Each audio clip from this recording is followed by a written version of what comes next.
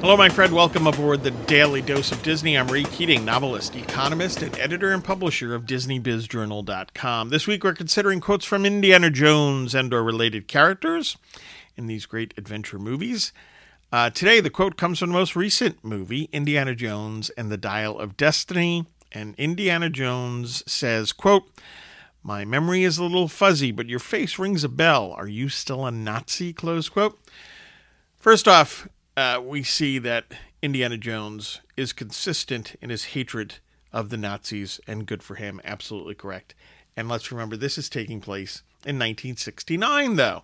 So how does that work? What's going on? Well, this movie kind of raises the question in the background of how many Nazis wound up getting a pass after World War II. Of course, Indiana Jones would have none of that, particularly in terms of the people that really mattered and committed true and were at the forefront or very much actively participating in the evil that the Nazis did. You have a whole history, of course, after the war, where you had German engineers, rocket scientists, and so on, that could have easily went off to the Soviet Union.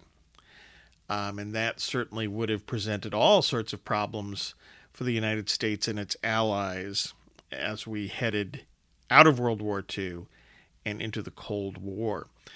So there's a lot there to wrestle with, but there is such clarity with Indiana Jones on these matters. And I think we'd all should appreciate that as another wonderful thing in that character.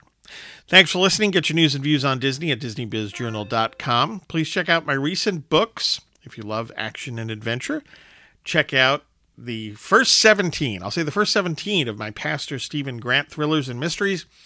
Number 18, you can pre-order right now, For Better, For Worse, a Pastor Stephen Grant short story. If you like 1930s intrigue with Nazis and communists, well, check out Cathedral, an Alliance of St. Michael novel. Get your thinking clear on the economy with The Weekly Economist, 52 quick reads to help you think like an economist. And The Weekly Economist 2, 52 more quick reads to help you think like an economist. Signed editions of all my books are over at RayKeatingOnline.com. Paperbacks and Kindle editions at Amazon.com. I hope you find value in all of this and have a magically productive day.